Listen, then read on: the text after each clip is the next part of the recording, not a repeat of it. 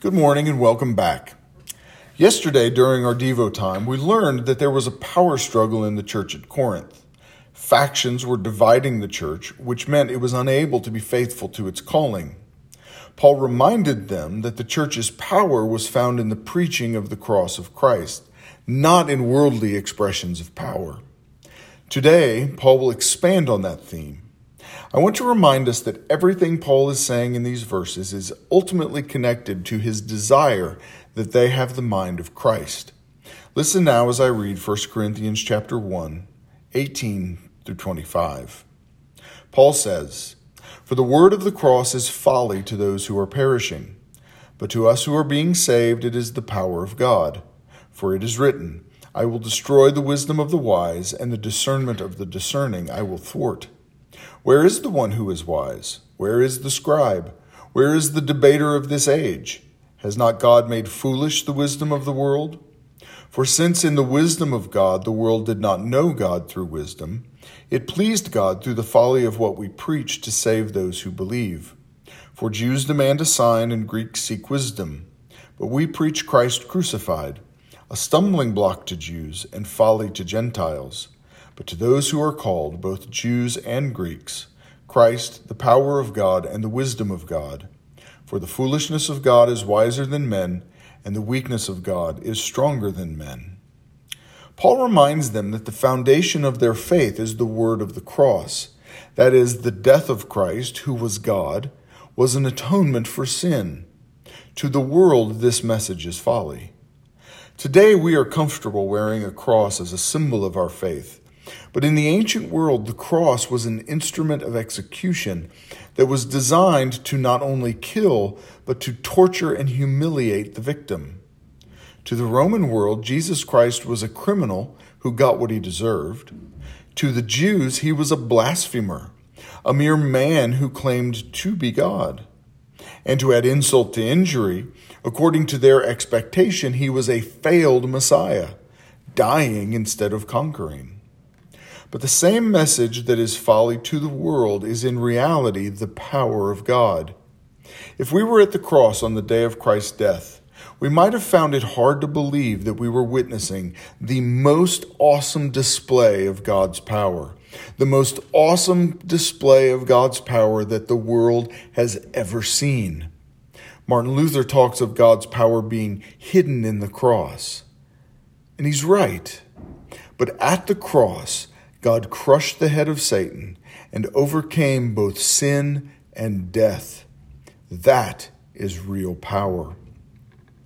Paul then goes on to quote from Isaiah chapter 29 to emphasize his point. God will destroy the wisdom of the wise and thwart the discernment of the discerning. He then asks 4 questions to further emphasize his point.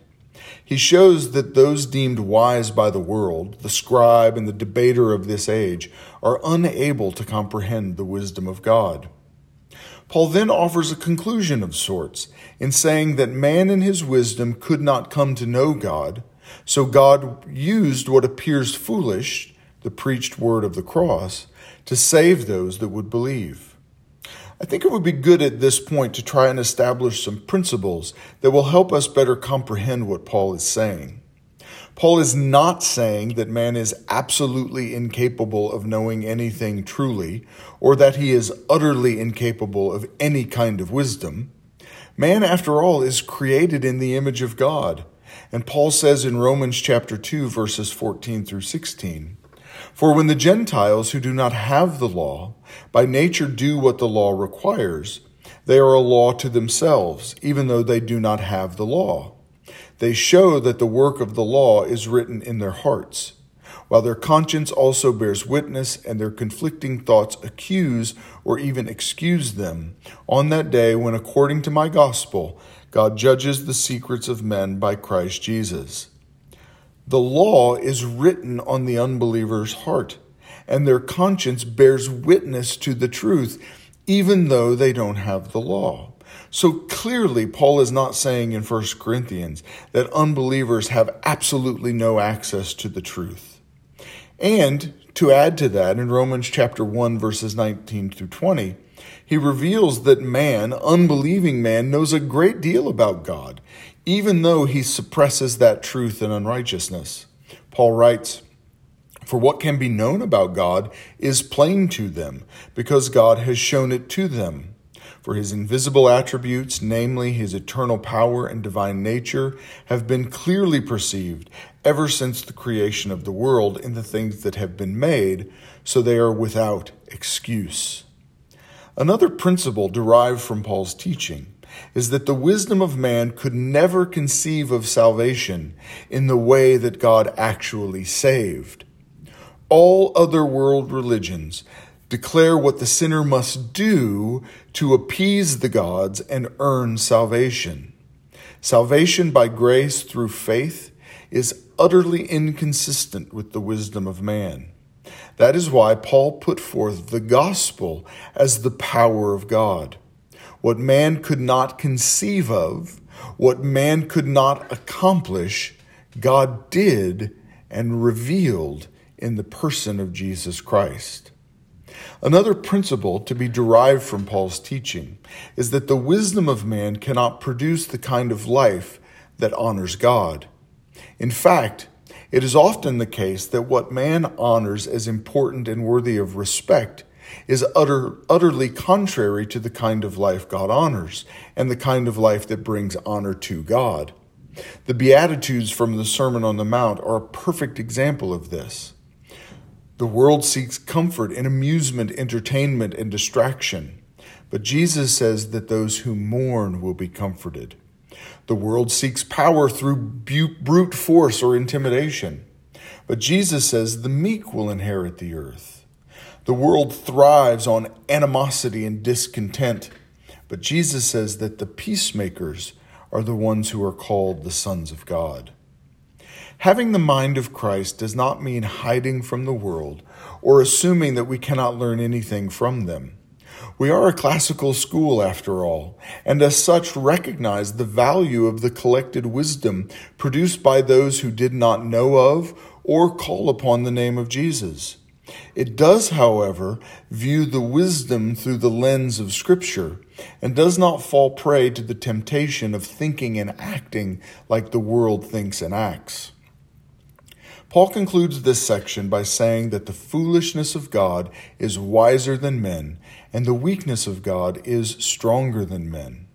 Clearly, Paul is not claiming that God is either foolish or weak, but he is revealing that if it were possible for God to be foolish, even in his foolishness, he would surpass man's greatest wisdom. The question becomes, do we take God at his word? Do we believe that his promises are true and that he understands what we need and that he understands how the world really works? Wisdom tries to explain how the world really works. Are we going to believe the world in its wisdom, or are we going to believe the wisdom of God? And if we do, are we going to think like he thinks and live the way he commands us to live? This is what it means to have the mind of Christ. Today, I'm going to close by praying specifically for our alumni.